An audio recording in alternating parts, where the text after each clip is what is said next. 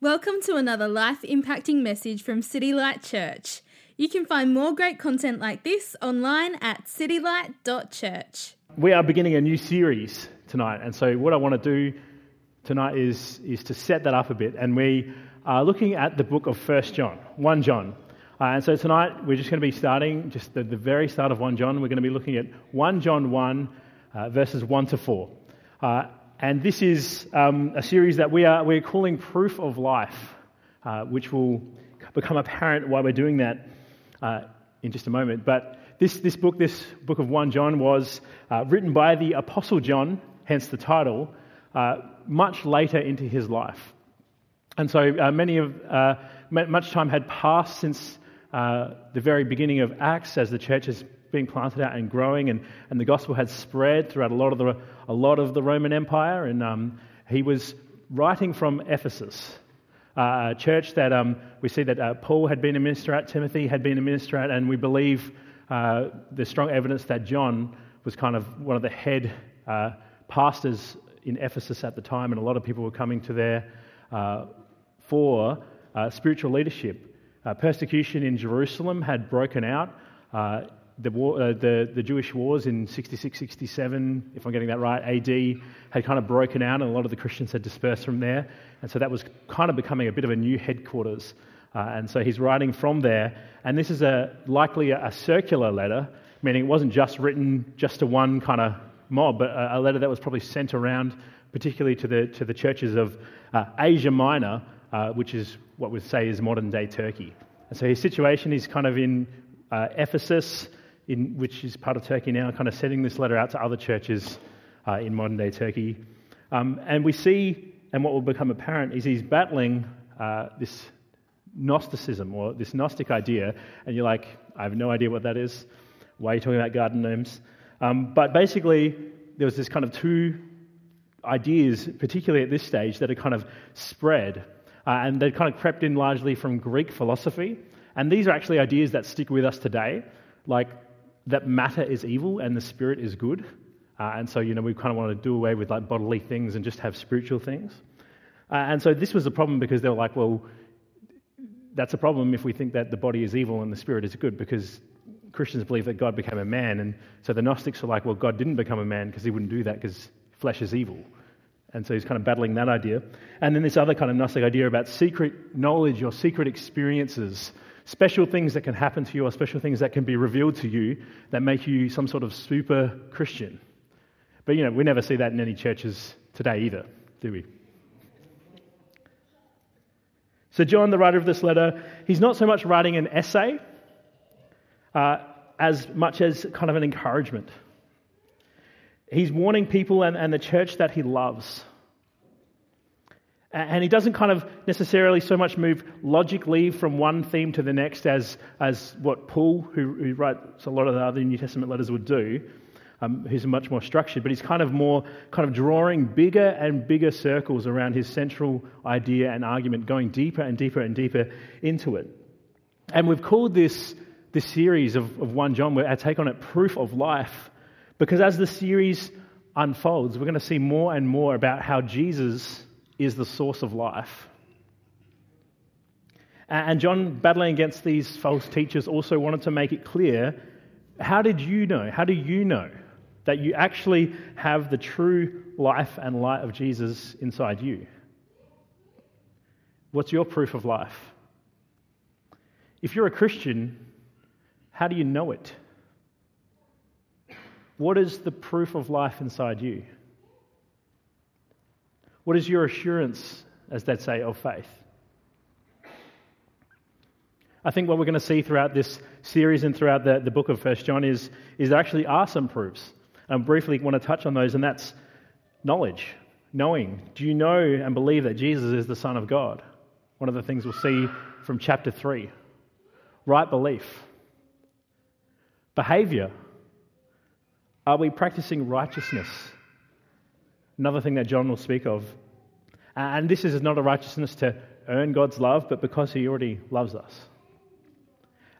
And another proof, I think, that John will lay out for us is relationships. How do we relate to one another, and especially within the church?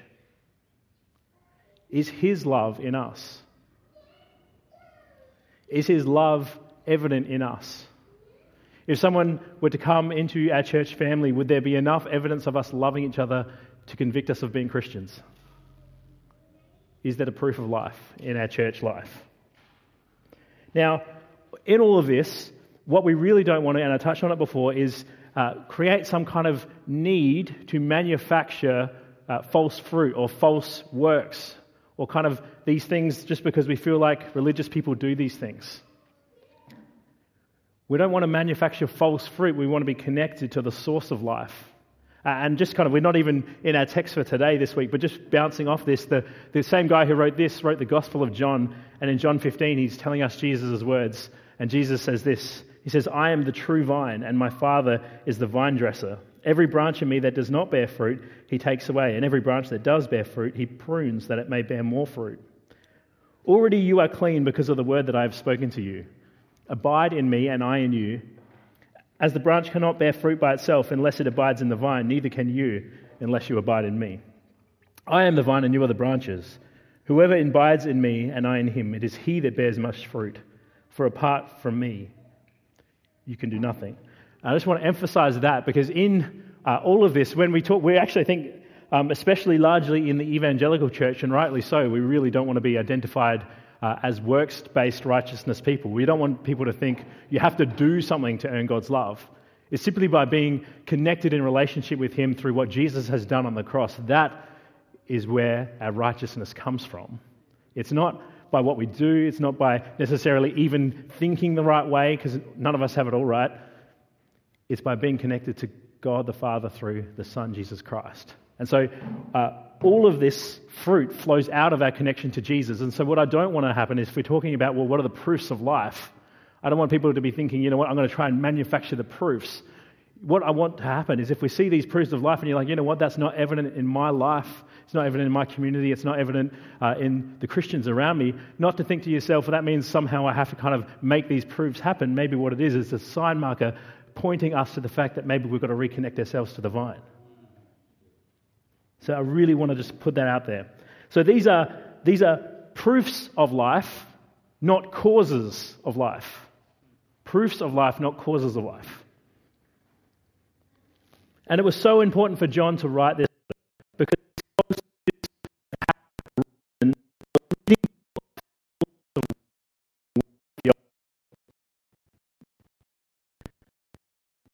say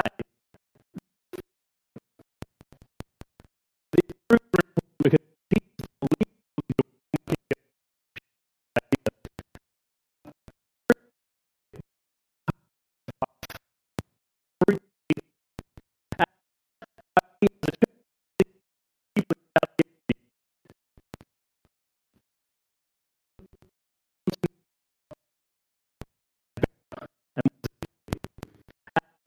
believe that good theology leads to good.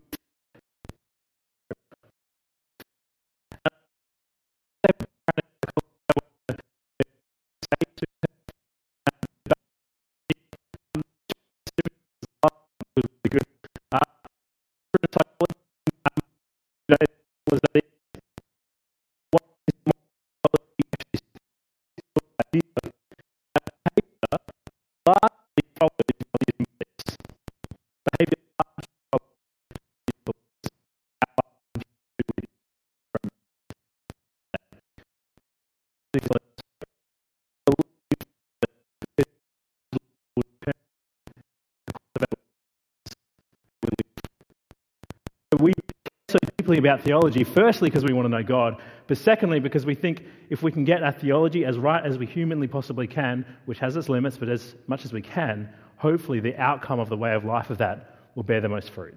That's why we love theology. That's why, I don't want to be called a stickler or anything, but that's why it matters to us, because we want our theology to be right, because we want the outcome of our way of life to be as good as it can be.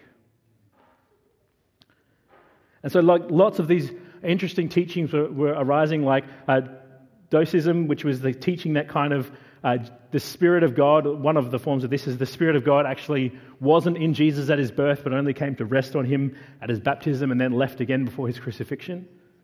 And the Jesus that the disciples witnessed after the resurrection was simply just a spiritual being, not like a physical, literal resurrection.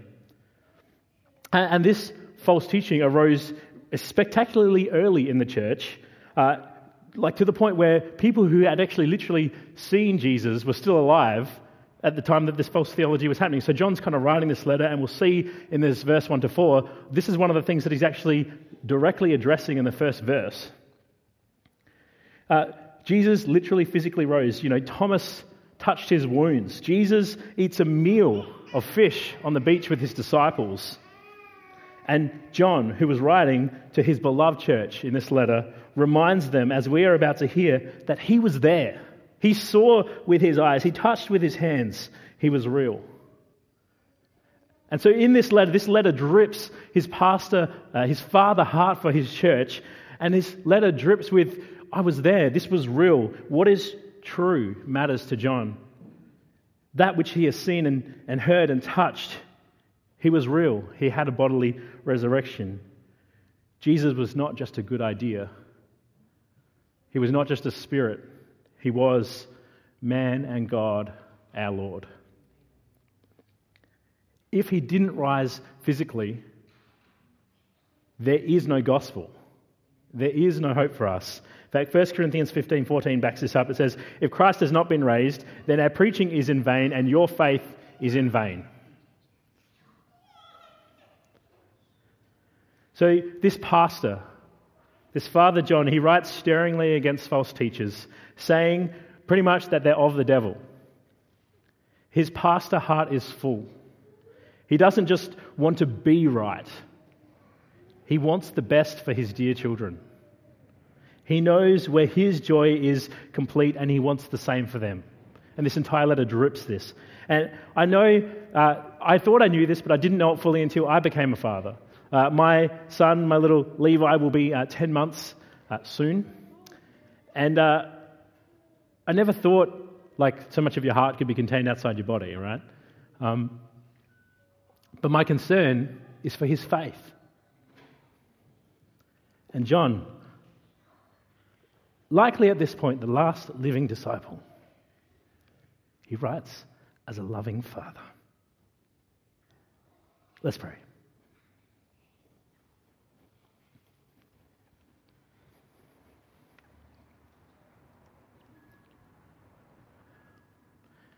Heavenly Father, we pray as we come to 1 John and look at your word together, that it would transform us.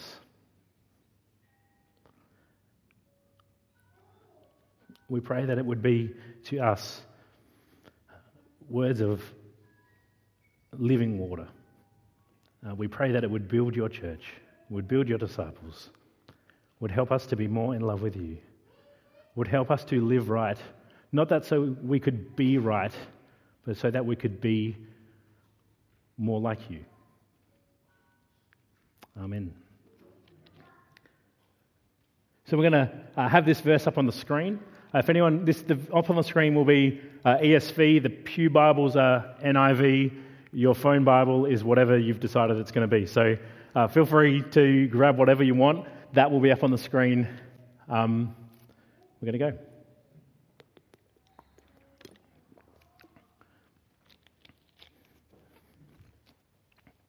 You can see here how he just straight away tackles this Gnostic doceism idea. That which was from the beginning, which we have heard, which we have seen with our eyes, which we have looked upon and have touched with our hands concerning the word of life. The life was made manifest, and we have seen it and testify to it and proclaim to you the eternal life, which was with the Father and made manifest to us. That which we have seen and heard we proclaim to you also, so that you too may have fellowship with us, and indeed our fellowship is with the Father and with His Son, Jesus Christ. And we are writing these things so that our joy may be complete. So I have 4 points from here, and I just want to paint really just 4 really broad brushstrokes which this series we'll then kind of expand on as John in his writing kind of draws these bigger circles out on these themes. We're looking for proof of life. Jesus is the life.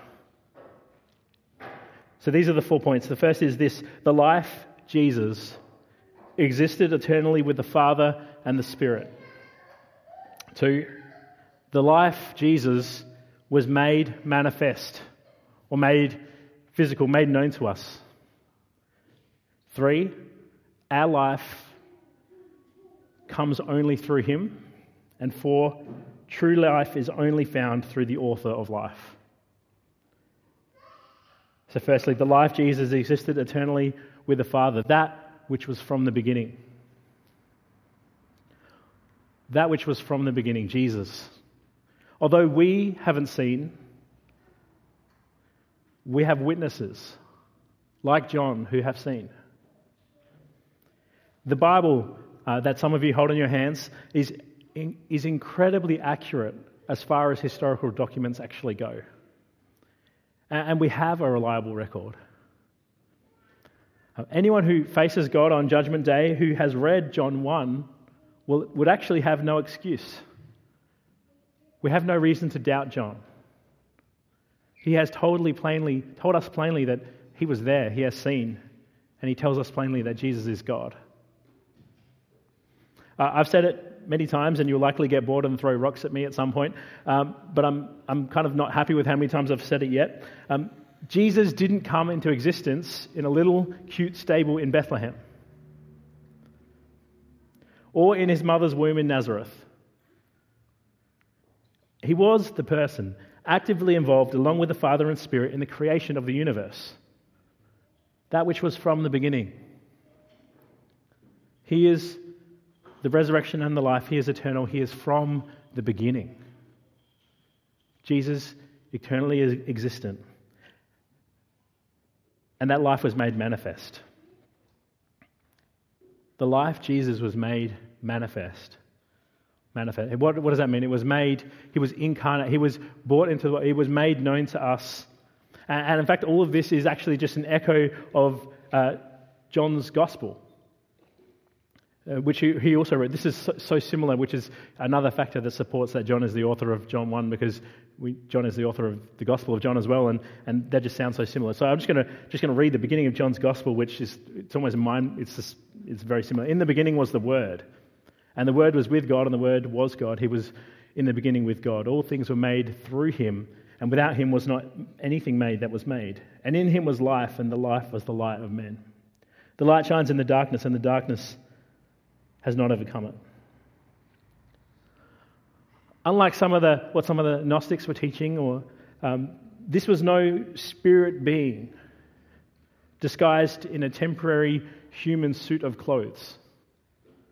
Neither was this a mere man whom the Spirit of the Christ descended on, just for a short period of time, but he was he who was from the beginning, whom John saw and heard and physically touched and did life with, and likely, he traveled with him, he ate with him, he slept with him, he woke with him. This is God who was from the beginning.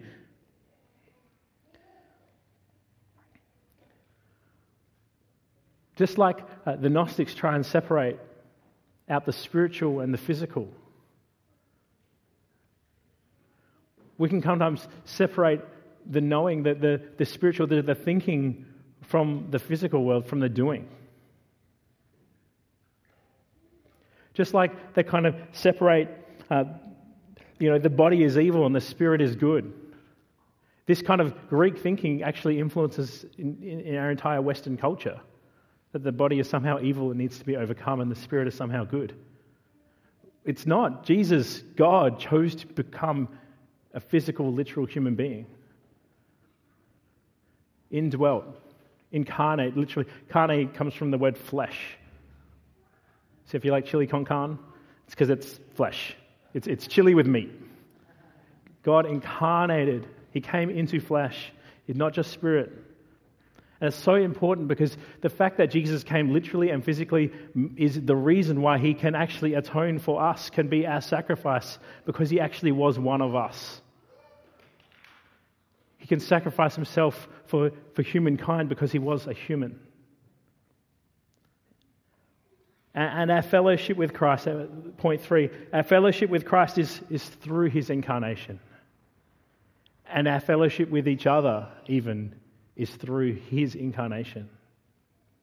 Verse 3 says, "That which we have seen and heard we proclaim to you also." Why? "So that you may have fellowship with us. And indeed our fellowship is with the Father and with his Son, Jesus Christ." And so he's writing and he's proclaiming so that we can have fellowship with him. And fellowship with him is fellowship with the Father and the Son. Union with God can only come through the life, Jesus. Believing God's truth brings us into a living union with God, fellowship with the Father and the Son and the Spirit. And that is the fellowship that the apostles like John knew and enjoyed. But it's something that every believer can share with them. Our blessing of that fellowship is nonetheless real because it relies on faith and not like sight like John had. I mean, we can hear John say that which was from the beginning. I've seen it, I've felt it, I've touched it, I've heard it. And for him, he had faith, yes, but he saw the literal Jesus. The fact that ours is just by faith and not by sight doesn't reduce the amount of fellowship that we have. We can share in that too. As Jesus told Thomas, "Because you have seen me and believed, blessed are those who have not seen and have yet believed." This faith in Christ is the door to fellowship with God. And John wants to write and remind his dear little children, his little church, this group of churches in Ephesus, that Jesus is the life. That knowing him is the life. That the truth about him is the life and fellowship with God. And also that union with each other, with the church as a whole, as a family, can only really come through the life, through Jesus. The word fellowship in the Bible is a really interesting one. It's used often in classical Greek as to describe marriage relationships.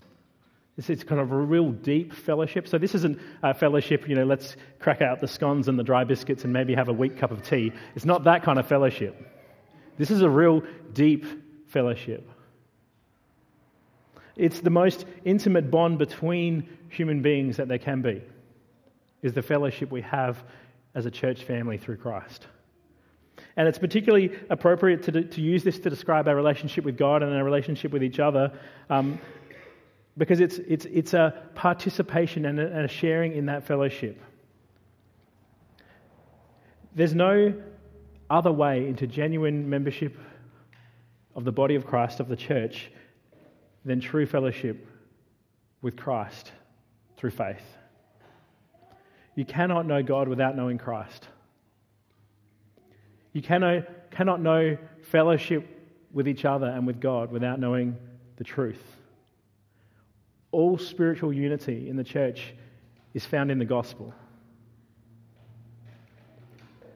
In our kind of desire for unity in the church, if that is such a thing, we kind of have this as a desire not to seem disunified as a church, and we must not forget in that actually our fellowship with each other only stems from our fellowship with God in Christ.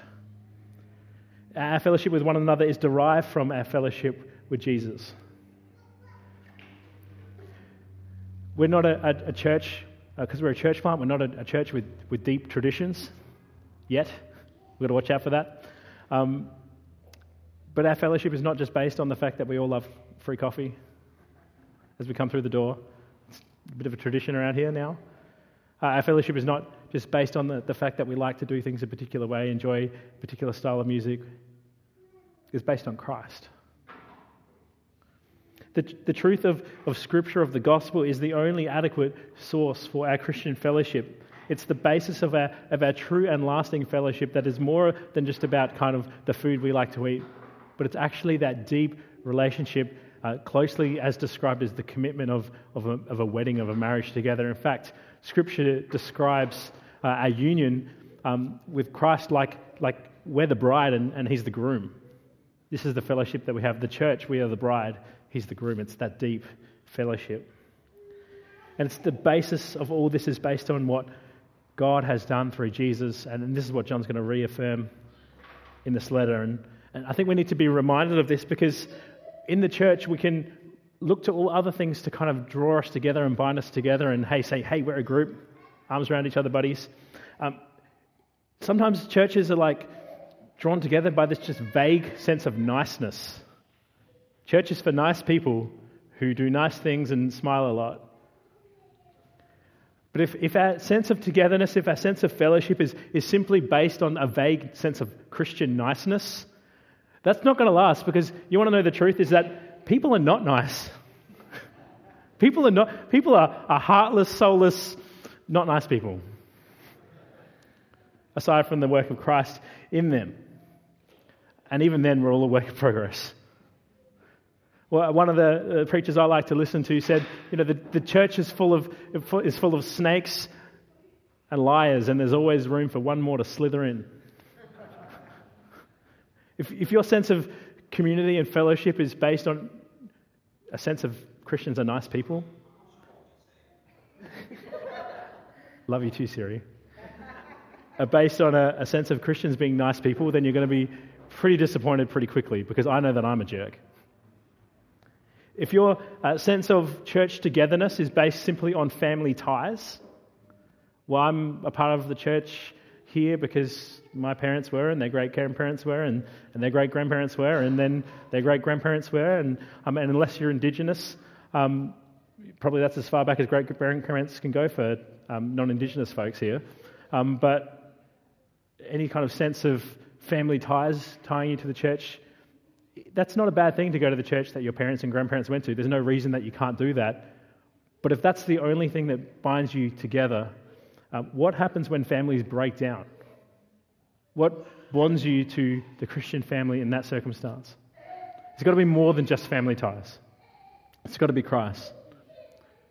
If the sense of togetherness that we have is simply around making the world better, like getting around a cause, and some of these causes are not bad things, like perhaps we could be helping asylum seekers, perhaps we could be helping more homeless people, perhaps we can be doing ... insert your own favourite cause here, save the trees, plant the children, whatever it is that you're into. Those things are not bad things, and we should actually, as a church, we've got a call to love the world and do those things. But if our fellowship is simply based around the fact that we all do that together, there's no power in that. Because it's not enough just to save the world. The true problem in the world is not simply that there's not enough people doing nice things, although there should be more people doing nice things. The true problem in the world is that you and I are fallen and wicked, and we have fallen and wicked hearts. And it's not like if we simply band the world together and link our arms and sing Heal the World, that all of a sudden it's going to be a great place to live. Because there is darkness in all of us. There is brokenness in all of us. That the only thing that is going to make that better is the gospel of Jesus Christ. Not simply gathering around and saying, "Come up, guys, we can do this."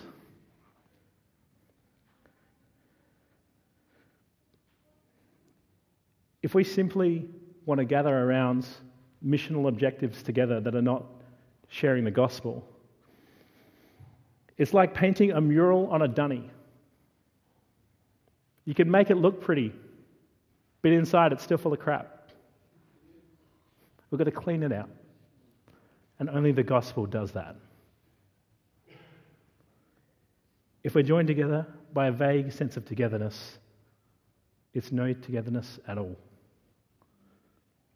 Only by being joined in Jesus and His truth can we find true community, true fellowship. You don't get it by pursuing it. You get it by pursuing Jesus.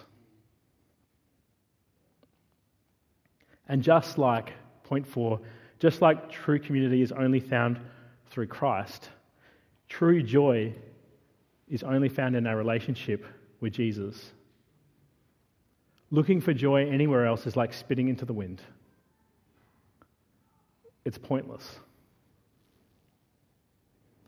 Verse 4, and we are writing these things so that our joy may be complete. There's some debate in some of the texts about whether this is our joy or your joy.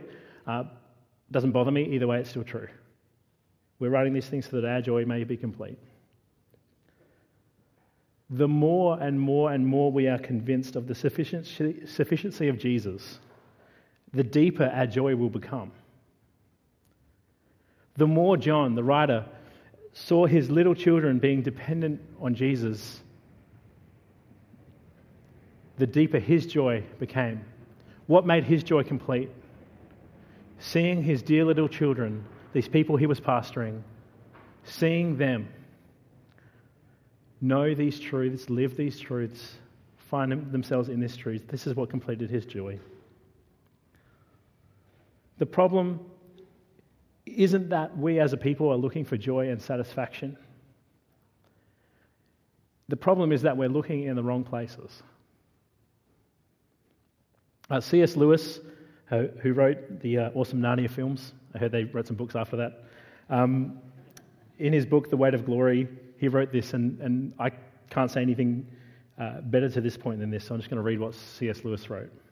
He wrote this: if we consider the unblushing promises of reward and the staggering nature of the rewards promised in the Gospels, it would seem that our Lord finds our desires not too strong but too weak.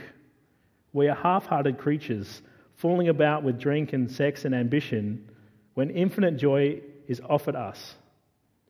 Like an ignorant child who wants to go on making mud pies in a slum because he cannot imagine what is meant by the offer of a holiday at the sea.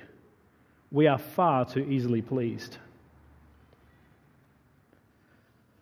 He is writing these things that our joy may be complete, so that his joy may be complete.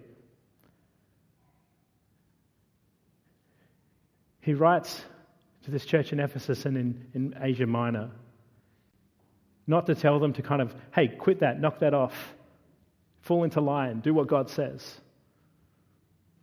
He writes to them because he knows there's a better way, a life that has more joy, a life that is more complete. And he wants them to share in that joy. He doesn't want them to just knock it off. He wants them to, you know what, lift up your eyes and have higher ambition, have deeper joy, have deeper longings. And I pray that in this series we wouldn't be too easily pleased, that we wouldn't be too easily satisfied, that we would have our desires increased and not decreased, that we wouldn't be willing to settle for pale imitations of Christian life and fellowship. We wouldn't settle for anything less than true union and intimacy with Jesus. In closing, what have you believed about the person of Jesus? Did he really come? Was he really God? Did he have a real physical resurrection? Have you let his life become real in you, be manifest in you? Jesus is the way, the truth, and the life. No one comes to the Father except through him. True joy is found in no one but Jesus. True life is found in no one but Jesus. True community is found in no one but Jesus. True fellowship is found in no one but Jesus.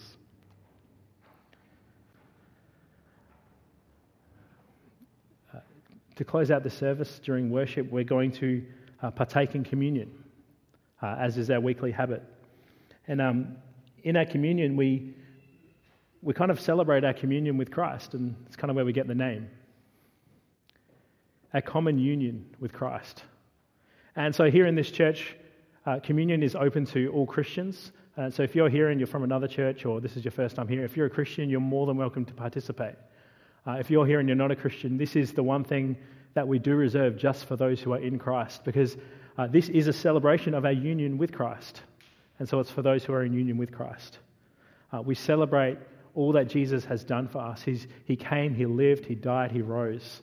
And we celebrate with the bread that we believe, we say it represents his body that was given, that was broken for us, and the juice there represents his blood that was poured out for us. And we celebrate and remember that this is the price it took to pay for our union with God and our union with each other. We celebrate our common union with Christ. And we celebrate that by remembering the sacrifice that it took to win it. And that was the death of God's Son himself, Jesus. The death of God himself. Let's pray.